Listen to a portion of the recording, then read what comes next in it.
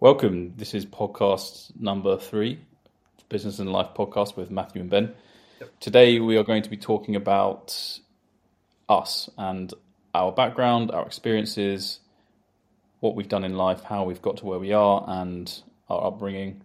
So I think we said we'd start with our early childhood. So, Yep. Mathew, why don't you start with Yeah, your growing up? I think personally, so I was born and raised in Spain in a city called San Sebastian, which is kind of like a bubble. It's literally like the perfect place to raise your child in. So like, no, very little crime. Next to the ocean, you've got mountains, you've got like good schools, you've got all the nice restaurants, you've got all the activities. And I didn't like if you're born there, you don't really appreciate it, right? So throughout my childhood, I guess some like a big event, at least for me, that happened was like the divorce of my parents, which obviously carried out some stuff that made me mature more or made me become a bit more ambitious. Because what you tend to do if your parents are divorced, you tend to compare yourself to like other kids. You tend to see what kind of consequences something like that can have in your life and the arguments they can hear and so on. So I would say that was one of the biggies. What do you think? So you think that had a positive or negative effect Uh, generally in your upbringing? Positive. I mean, now positive now. At the time, it was like it sucked, right? Because Yeah. it's not like a nice experience. At the beginning, it was like okay because they didn't argue, but as time goes on, you do see that arguments and all that stuff going on, and it does create a bit of a ball, like something inside of you that makes you become a bit more ambitious, and then you take it throughout life, right? So it's I think similar to how you're feeling right now, Ben, where you can't stop something that it's already inside you, like in terms of motivations, ambition, and so on. And I think I've carried that through my, I guess, adult life right now. Yeah, it's interesting. Yeah, I mean, I grew up in a family that was very strict on me performing very well, which conversely, I hear a lot of people who grew up in that environment end up sort of resenting that and go off and do something completely different. So my parents were very focused on I needed to get into the right school, get the right grades. If I didn't get the right grades, I was a failure. If I wasn't the best at this sport, I was a failure. And it was really focused on, being the best person I could be. And interestingly, it's kind of worked differently for my brother and and I know the rest of my extended family are very similar to that because my dad's brothers, my cousins, they're all the same. That's how they grew up as well. But we've all kind of turned out differently. So I guess it's maybe different genes and Yep. I don't know exactly, but Yep. for me, I had a bit of a rebellion when I was in my mid-teens. Uh-huh. It's almost like I'm tired of being told what to do, Yep. tired of being told I'm not good enough, tired of them telling me that what they say is always the right way. And I think when I started to almost talk back to my dad about, you know what, I don't actually think you're right there. And it came to a really important realization in my late teens where your parents aren't always right. And a lot of the time, on a lot of subjects, you actually know more than your parents. But it's very much like because you're so used to being a kid and being told by your parents that, oh, what you're doing is wrong, what I'm telling you is the right thing to do. As you grow up, you just expect that is the way. But as you grow up, I felt, you know what, I shouldn't be doing this. I should be doing what I initially thought I should be doing. And there was a lot of conflict between me and my dad. And I think that was what caused a bit of a rebellion in my mid to late teens. Okay. I was never a particularly hard worker after I got into the top school I got into. Uh-huh. I never really revised. I never did any revision. I never worked hard to do my exams. I think I'm fortunate in that I had a natural intelligence, but Did that come? when it came to Did that come in like so you were like a good student until you realized that you had your own criteria of looking at things, and at that point, Yeah, yeah, yeah, almost, and then it. I think it came to realization: what is the point of actually doing these exams? Like, what am I achieving here? yeah, What is having 95% in this exam got to do with what's going to happen in the real world? yeah, And I started to question these things when I was sort of 17, 18. okay, But there was also the other side of the coin where you have to do that because in Europe, at least, if you don't go to university, you don't get a job. yeah, And I think that's, in my opinion, a terrible way to sort of grow up, and a terrible thing to put teenagers through, because you don't need grades to be successful. at all. Anyone can tell you that. Yeah. And you realise that as you grow up, and you realise how actually pointless your entire degree was when you go into the real world. Yeah. But I had this realisation when I was 17, 18, like, what am I doing? This is rubbish. But at the same time, I have to go to university. So I really started when I was 18, and I had a bit of a kick in the arse when I was 17 because my results weren't as good as I had expected and had in the past. Yeah. I sort of breezed through a lot of school, and then in my sort of first year as a sort of senior, or I guess you were 17 years old at the time, my results weren't particularly good, and it was the first realization that, hang on a minute, I actually need to do some work. Yeah. And if I really want to achieve something, at this point in my life, I thought the only way to achieve something was to go to university, get a good degree, get a job. And I had in my mind already at that point in time, I wanted to be an investment analyst, and I wanted to work for one of the big asset managers, and I needed a good degree to do that. So that's a good point. So you go from like being pretty strict, right, about your like education, discipline, and so on through your family mainly, to then figuring out like, oh shit, I've got my own criteria going on. I'm going to question pretty much everyone. To then figuring out exactly what you want, and then that having that same correlation to what you were being told by your parents, right? Because you hadn't seen a different model. Exactly, it's very interesting, and I've thought about this a lot, because I think what they were telling me to do was fine. Like, they were telling me to work hard, the importance of getting into the school I got into, and to some extent that has helped me a lot in life. Yeah. But it's really helpful to come to your own realization at some point, and that's what happened when I was 18. I came to my own realization that actually where I want to be, I do need to work hard, and I do need to work hard at these things to get there. And my parents weren't telling me to do anything at that point in time, but it was my own personal sort of understanding and belief and drive and determination to do that. So why do you feel that you've got the determination that you've got right now along your path towards becoming like an entrepreneur, acquiring companies? We can go into that later on. But what do you think made you get to that point? Yeah, it's an interesting question. Do you think it's like an innate character? I think there's probably say again? Do you think like it's an innate like something that you got inside of you, that it's just you? Yeah, I think there's part of that, and then I think there's also a part that all my life, any kind of success has just been pushed down. I've never ever had any genuine encouragement all my life from family, and especially not from friends. And so whenever I've sort of tried to do something good, it's almost like that's not good enough. And so for me, I've had that instilled in my brain all my life. And so when I'm where I am now, I look at myself and I think what I've accomplished is to a lot of people is fantastic, but to me, it's not good enough. And I think that's probably where it comes from, why I'm the way I am. And I think almost like a chip on my shoulder. That's one of the things that makes you like really cool. And then also for yourself, like it's got the upside and the downside, right? So how do you mitigate? Like, how do you work around that?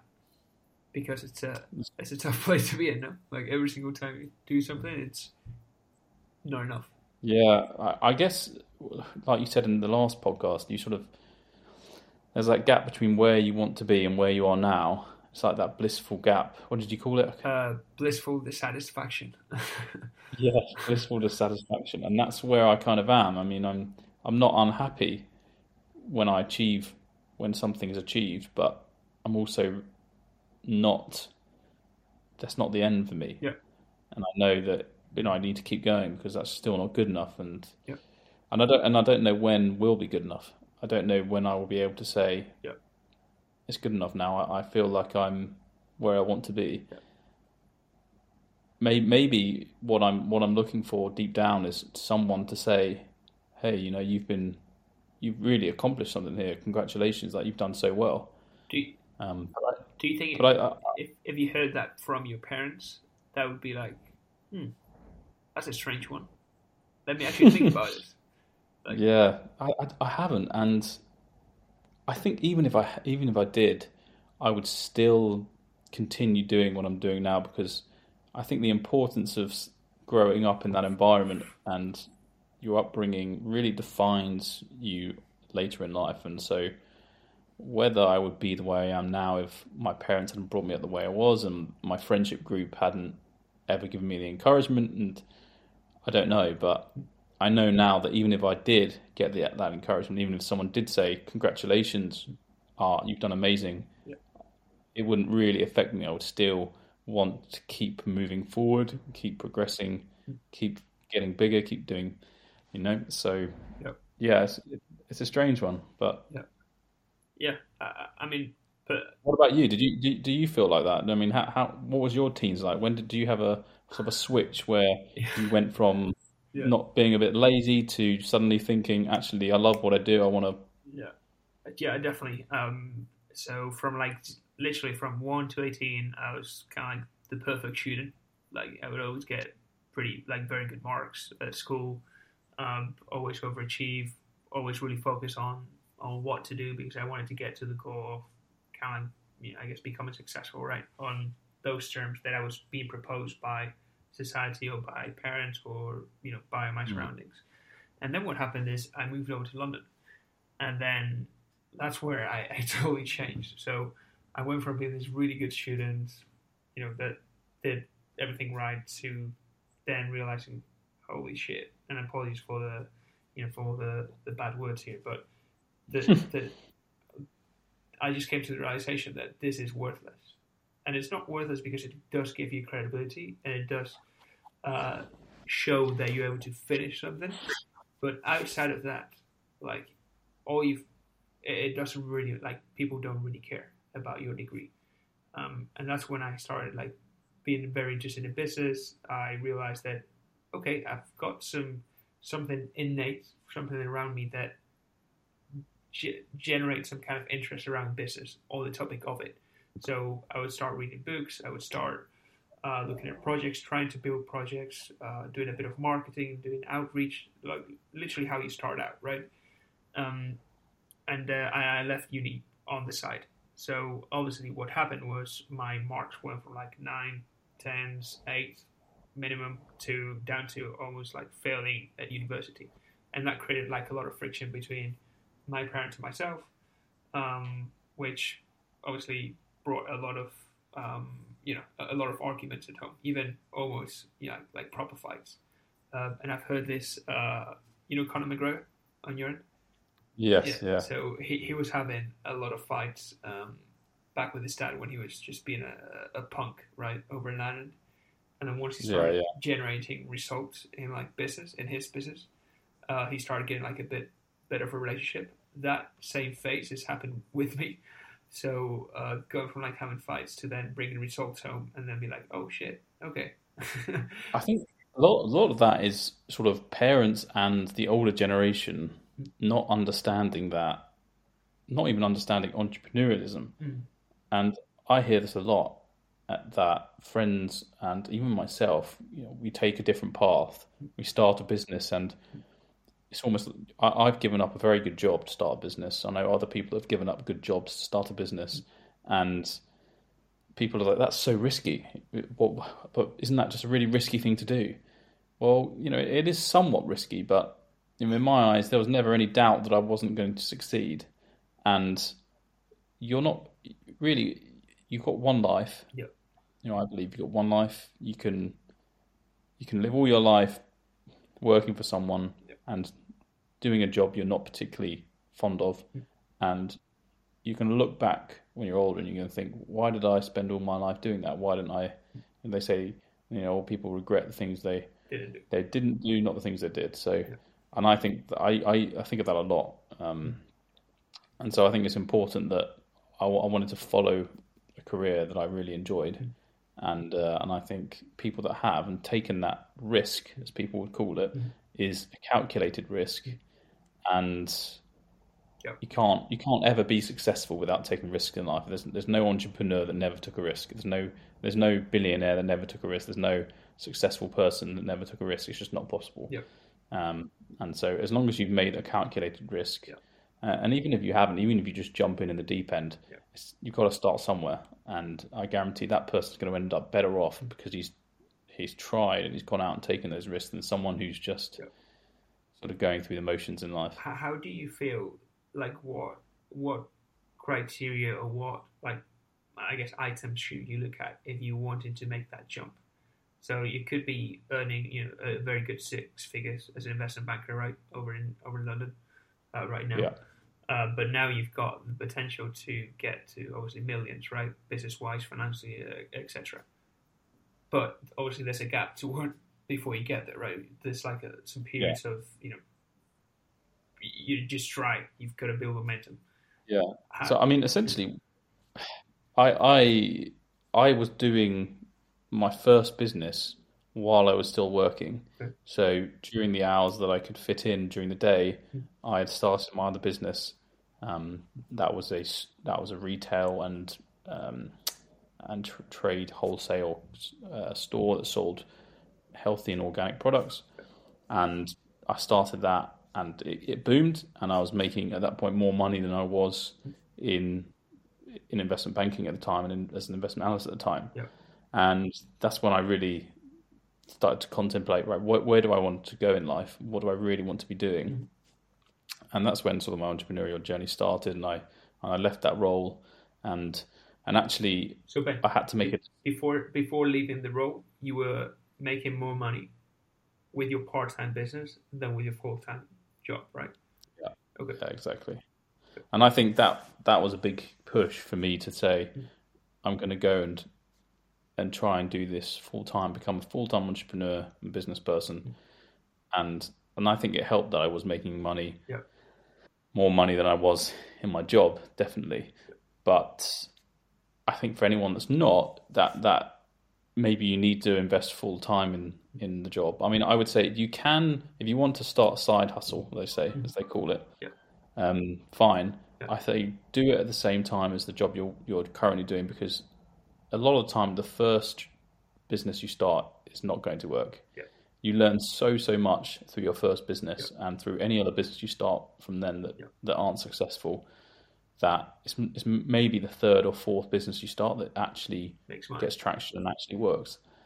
Is this the first business that you built, or the first one that was actually successful?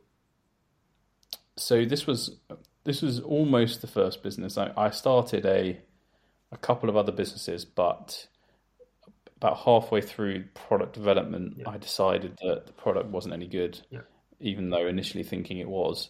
And I think that just got a better understanding of the market as I went on. After investing a few £1,000s in these projects, I just cut my losses and I said, no, I don't think these are going to work. And that's a really important thing for an entrepreneur to do. Some people are too proud to say that they can't be, they've not been successful. And I cut my losses and said, all right, I don't think this is going to work. And then I started at a business after that then led and was successful.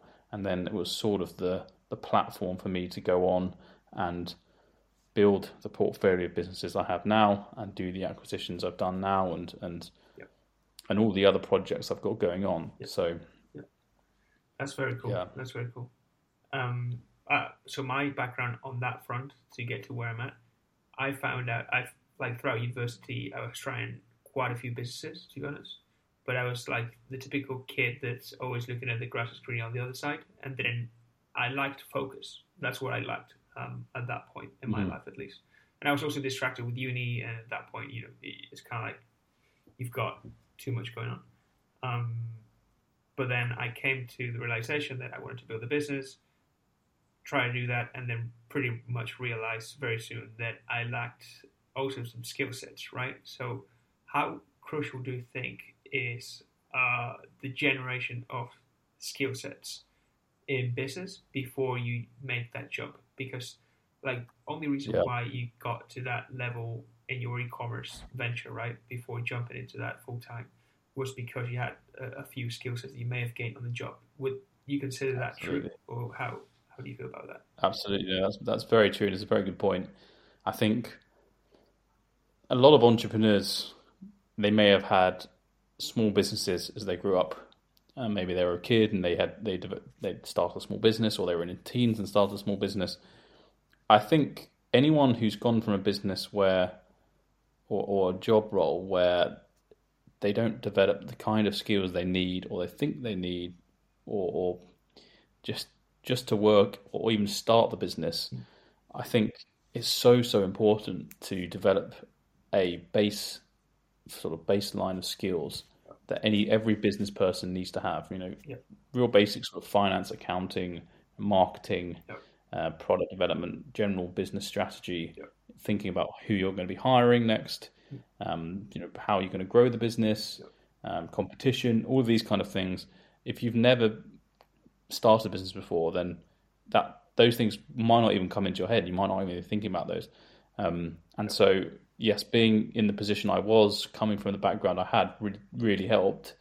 But I think I don't know how you would develop those skills otherwise. I think it's really just a matter of trial and error, and you go out there and you learn. You start a side hustle, it doesn't work. You start another one, it doesn't work, and then you learn each time. And I think you're never, as I say, you're never successful the first time. But developing those core skills is very important.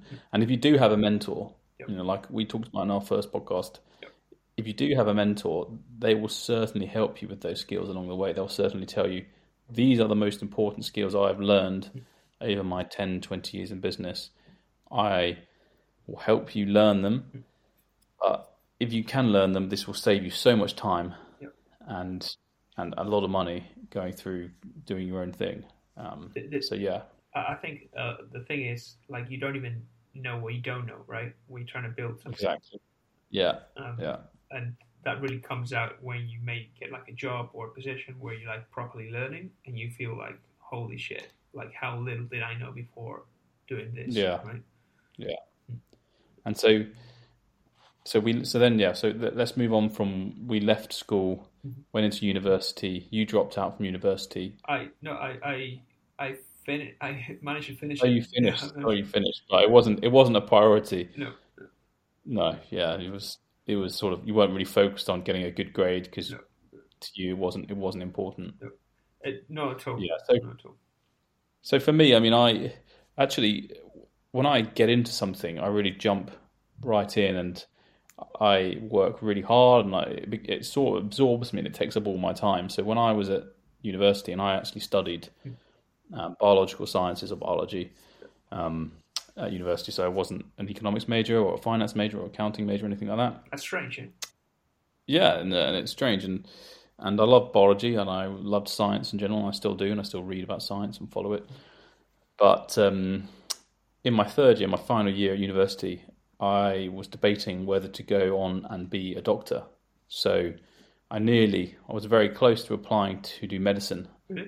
And it was a close call between going to work in finance and going to going to be a doctor. So it was very interesting that in the end I chose to go into finance. And I think why do you think always in the back of my head, I think always in the back of my mind, there was this idea that I wanted to be entrepreneurial, and I wanted to start a business and build a business, and that was always in the back of my mind. And I knew that if I'd become a doctor, there's never that opportunity to be entrepreneurial. It's very difficult to be entrepreneurial as a doctor, because doctors, that's just not what doctors are.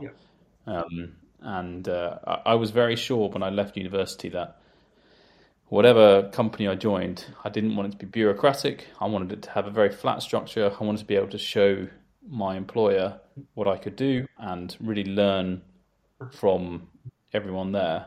And fortunately, I was in both positions I took after university. Yep. There's a very flat structure. I was exposed to both the managing directors, the partners of the company, and I learned a lot on the job. And I think after those two jobs, I was really just keen on going out there and starting my own business. So what were the two jobs? Can you go into them a bit more? Yes, so my first job after university was as a mergers and acquisition analyst, so an M&A analyst or an investment banker, as they would call them. I wasn't working for a big American investment bank. Yeah. I was working for a boutique firm. Analyzing accounts and so on like that? Like you were analyzing? Yes, it was focused on China and UK cross-border transactions in technology and healthcare and industrial companies. So a lot of my work was revolved around analysing these companies, looking at the markets of these companies, generally private companies, and identifying whether these companies would be good acquisition targets, and then sort of developing a relationship with those companies to try and bring them across and introduce them to our Chinese partners. And at the time, it was going okay. And I think, as I've discussed before, I was really responsible for a lot of the sourcing, which is not typical for a first-year analyst who comes into investment banking. I mean, typically a first-year analyst role is essentially to be an Excel monkey. You get Excel, you get figures, you just bash those figures into Excel, Yep. And you do financial modeling pretty much your entire first 2 years. Yep. But for me, I was doing a combination of everything, and it was good, but it was bad because some of the things I wanted to learn more on were the partner's responsibility. So bringing in deals, sourcing new leads, that's kind of a senior level role. Yep. And it was difficult for me as an analyst to do that. Yep. So after about a year and a half there, I decided that I wanted to move across to an investment analyst role. I'd learned a lot on the job in terms of learning about financial models, business strategy, financial accounting, all of these kind of things. And going over to investment as an investment analyst, I was working as both as a fixed income investment analyst and an AIM company investment analyst. So there was smaller companies in the UK in the alternative investment market, and as fixed income. So I kind of got really two ends of the spectrum in the investment world, really learning about the macro economics with fixed income and sort of the company bottom up fundamental side. Yep. And I really liked my role there, really enjoyed it. I think after 6 months, I was sort of thinking, in the back of my mind as well, I was thinking, where am I going to go? Where's my next progression going to be? And I always thought, I wanted to start my own fund one day. I wanted to invest in public equities and really show people that I can invest, and I have been doing it for this long, and I'm very good at what I do. And so I got a bit of exposure to that when I was an AIM company analyst, and a lot of my results were better than the partners' results. So that kind of showed to me that I knew what I was doing. I was very understanding of the markets, and I had a real fundamental understanding and of what drove stock prices and these kind of things. So you were that was just to recap. You were at this time thinking about, okay, I want ownership of my time, my business, and my reputation, essentially, right? Is that what you were thinking about at that point? Essentially, I wanted to be in control, and although I was in a flat structure, I wanted to have. I did want to have my own. I'm not sure what to call it, business, but I wanted to have my own sort of autonomy, and I realized at that point in time that I could probably get there in 2 to 3 years. And I was like, I could get it in 2 to 3 years. But that's when I got sick. I unfortunately got quite unwell while I was there, and I told the company, I said, I'm really suffering. I had to take some time off.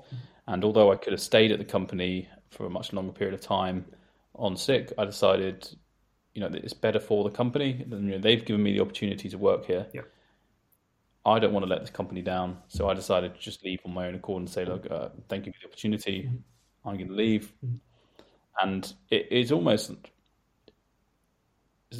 like I had no choice but to start a business because I was not able to work full time at this point. Yeah. And so I had to get an income. I had to start a business. Otherwise, I'd be living at home with my parents or be on the streets or whatever. So this was the only option for me. And so there was no way that I could fail because there was no option for me to fail. And so would you say your health issue was the tipping point that actually okay, now we've got to start our own thing like that? Now we're actually going to focus, or it was just well, got nothing else to do, let's try this. What was your mindset at that point? It was kind of the former. I really thought, right, this is an opportunity now. I've always wanted to run my own business, and I've had it in my mind for the last 5 years at this point, and this was just the kick in the arse to say, all right, let's give it a go, let's see what happens. And it turns out that what I was doing and what I built and I was very good at what I was doing. So, I think that's a tipping point, right? Like, there's people that may be going through a tougher time right now, and it's just the way in which you look at that point when it's going to either catapult you up, and obviously that's happened to you right now, right? And we can go into that later on, or you can just be dull about it and feel sorry for yourself and just go flat line for your entire life and have that story about yourself, right? Because this is why I'm here, because of this. I would say, I was really ill. So I was in bed. I was bedridden for nearly a year. Wow. I couldn't actually get out of bed for all the time. I had debilitating fatigue where I couldn't move. It was almost a permanent flu. And that didn't go away at all for a year. Wow. And the after effects of it are sort of still going on, So like you say, I could have said to my parents and to myself, I can't do this. I have to kind of accept where I am right now in my life, and just, in the UK, you can claim benefits for being not able to work. Yep. Which at that point in time I was well within my rights to do. Yep. But I decided not to, and I decided, I'm going to give myself a chance. Yep. And I've always wanted to start a business, so let's go out and give it a go. Nice. And it's worked out really well. And I think the being sick has helped me. Has pushed me to be more successful, because, and as I've got better, at the time when I started, I was working maybe 1-2 hours a day, and now I'm working sort of minimum 8 hours a day. I'm on 10 hours a day, and it really has pushed me to sort of, what I achieved when I was sick compared to what I can achieve when I'm healthy. And the potential of people, and it's been really, really, really, really fun. Nice. Yeah, so I met you. So just so that the audience knows, I met you when you were almost halfway through your e-commerce journey, I would say, right? Or 3/4 down that route. So probably halfway. Probably halfway. Okay. And at that point, we kind of met. Our paths journey, whatever you want to call that, on that front. Yeah, and it was interesting because we met at an entrepreneurs event, and we kind of connected automatically. And I mean, we were the youngest people there as well. I mean, this entrepreneurs event was for people that were sort of in their successful business people in their 40s and 50s. There was a few in their 30s, but we were in our 20s, and we kind of hit it off.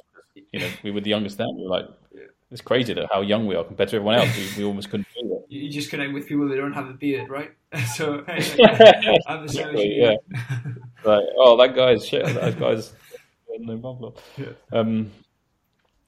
Yeah, and we actually came up with the idea of starting a business together, and and it's actually what we're both doing now, but separately. So I think it's good to talk to the audience about this because it's quite important in that we're both very motivated, and now I would say people would consider us both very successful. But at the time, we as a pair struggled to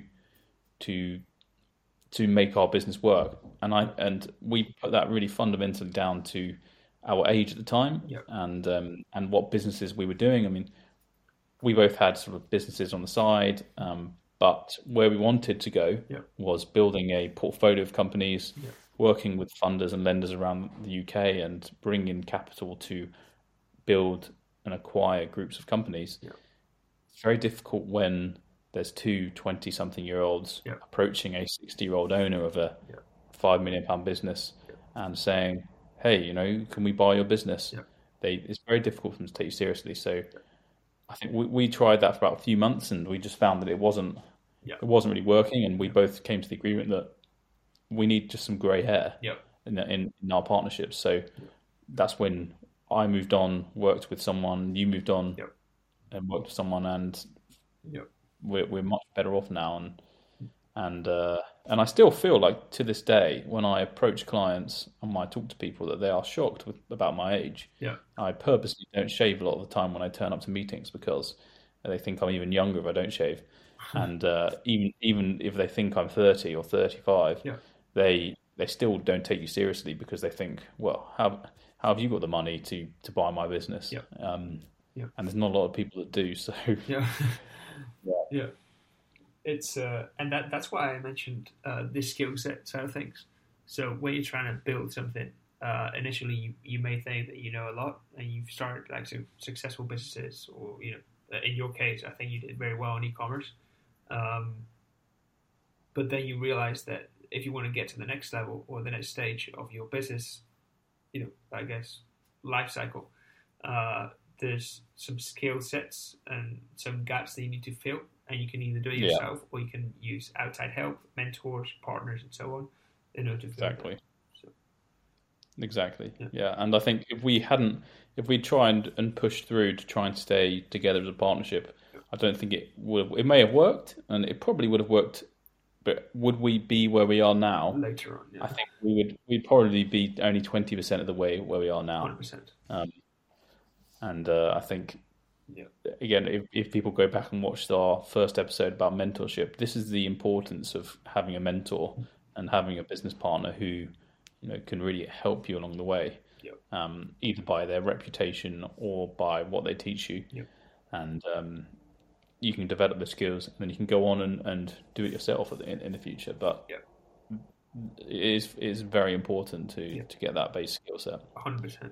I mean, for me, it's been pretty big life changer, to be honest. Like, it's just like night and day what you're able to learn from people, especially people that have been there and worn it, right? So you want to be selective about who you're going to work with, because honestly, you're going to learn their skill sets, and if they haven't gotten to that level, you're not going to learn skill sets because they don't have them, right? Exactly. So plus, and so what are you doing right at this moment in time? That just sort of let people know, position wise, how many pies you your fingers in. So good point. So I finished university. We tried to dabble on a couple of businesses. Didn't do too well on that front because we just didn't have the experience, track record, or whatever. From there, I moved on to management consulting. So started getting the grips and the mental structure around trying to improve businesses operationally, create like strategies on their international scale ups and so on. And just to butt in there, you did this all off your own accord. This was something that you did yourself. You didn't have any mentorship. On the management consulting side, I worked. Yeah, I did actually. So I worked. Oh, you did? Okay. Yeah, I worked with a small, I guess, boutique management consulting firm out of the Basque Country over in Spain. They had some decent clients. I was working at one point with like a 350 million turnover bus company on their international expansion, and we had to like create the projections, the presentation, internal presentation, so on. Typical with what you do at like EY, McKinsey, or these places. I learned to put in the hours. I learned the grips. But what I also learned is that you're not going to get very far if you don't own equity inside businesses, right? And that is where like I started reminding myself of the event that we went to, where you learn how to buy businesses and own them and receive dividends and so on. Which is when I was like very similar to you, Ben, trying to look for alternatives and trying to get out there and improve my, I guess, situation. And from there, what I did is try to add value to as many people as possible that were in the spot that I wanted to be in, for free, no favors asked, just questions and trying to offer value as much as possible all the time, which is to how I got to the place I'm at right now. So I'm currently, I guess, Chief Operations Officer, so like COO, at an investment firm called Opulentia Capital, where we buy small, medium-sized enterprises. In between, I would say the biggest one we've done has been UK Salads, which is turning 51 million a year in turnover. So if you go to like Aldi, for example, or Tesco's in the UK, you're probably going to buy something that has been distributed by UK Salads. And then down to 2 million turnover companies, even 1 million turnover companies.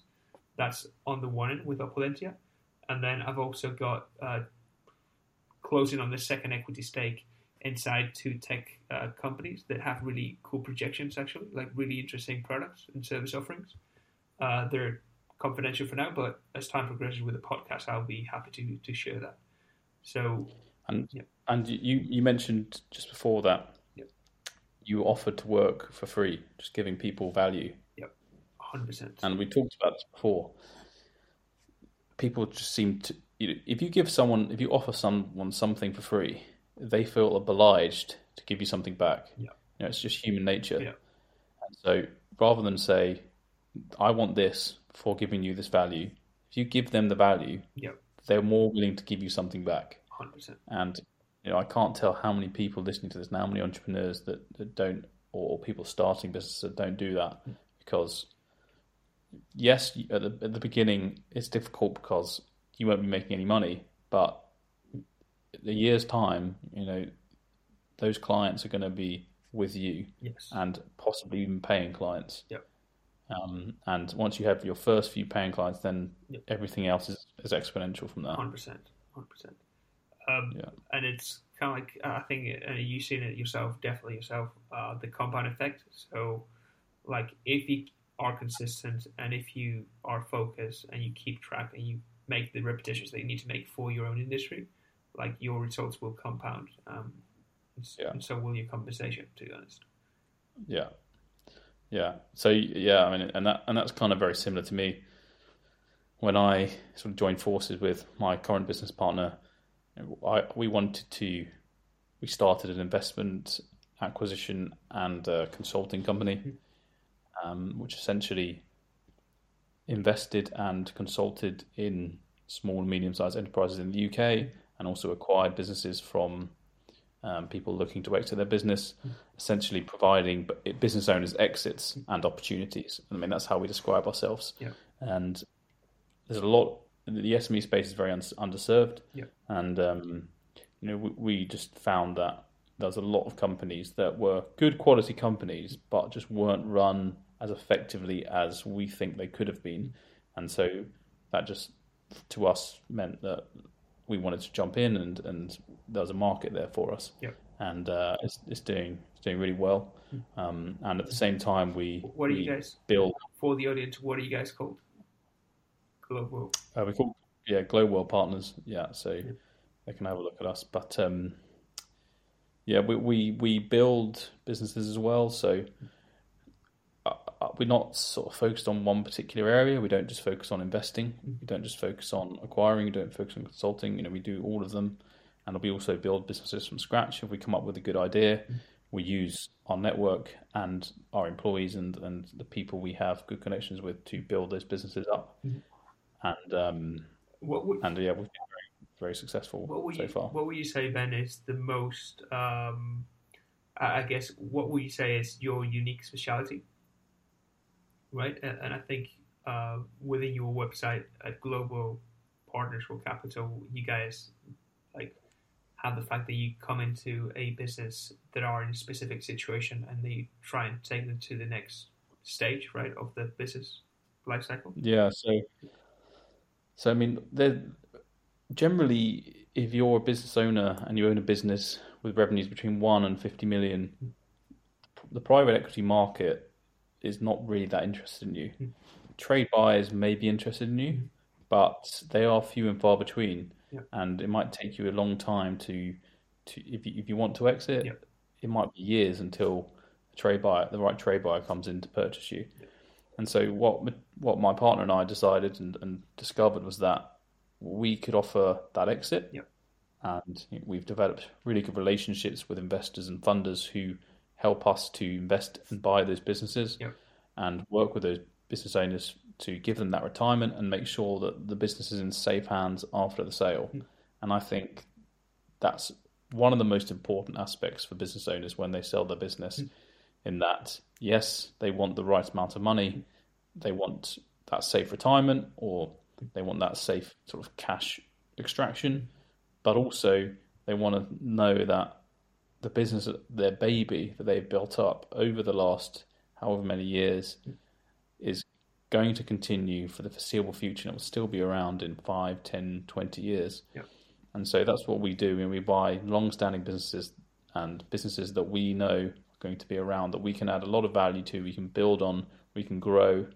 And what we've done in only 18 months now is, excluding add-on acquisitions, our group has grown revenue by over 100% in 18 months. And that's a fantastic stat.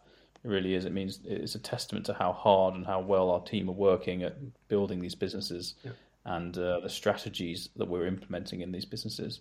And we're not passive investors. We get very involved in those businesses, and we come up with some very good ideas of how to grow them and very good strategy on what we think they should be doing and what each managing director of the businesses should be doing.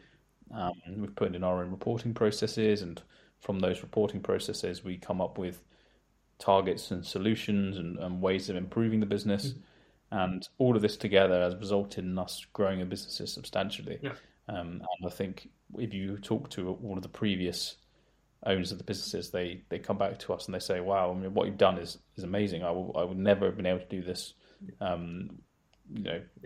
Although it's not in a benefit of them now that we've bought the business, it's more that they're happy that with the people that they've passed their business on to. So just to make this clear for the audience, let's say you've bought a business that's making 2 million in annual revenue, right? And say 500,000 net profit, which would be like a really interesting business. You guys, through your methods, have been able to get that past 4 million and 1 million net profit within a year. Is that correct? Within 18 months, pretty much, 18 months. Just through organic growth, just through organic growth. So that's no bolt-on acquisitions. That's just pure organic growth. Yeah, I mean that's just bringing in the right people, implementing the right strategies. Modernizing the business, transforming the business, and I really love what we do, and I really enjoy it, because seeing that effect is so rewarding for me. When we bring in more employees, we grew a company from sort of 10 employees to 25 employees. We brought in a sales team, worked with a new managing director, and brought in a finance manager.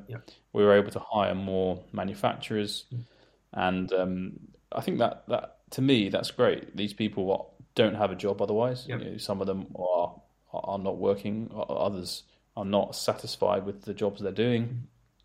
So we're really giving these people a new purpose, and being part of something that is really fun and interesting and enjoyable to be part of. And with the way we run our businesses, we as long as people work very hard, Yep. and they are rewarded for working very hard. Yep.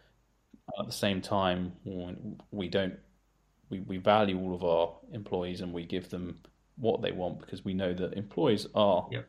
really the most important people in the businesses, 100%. and having the right employees transforms the business. Yep. So, Yep.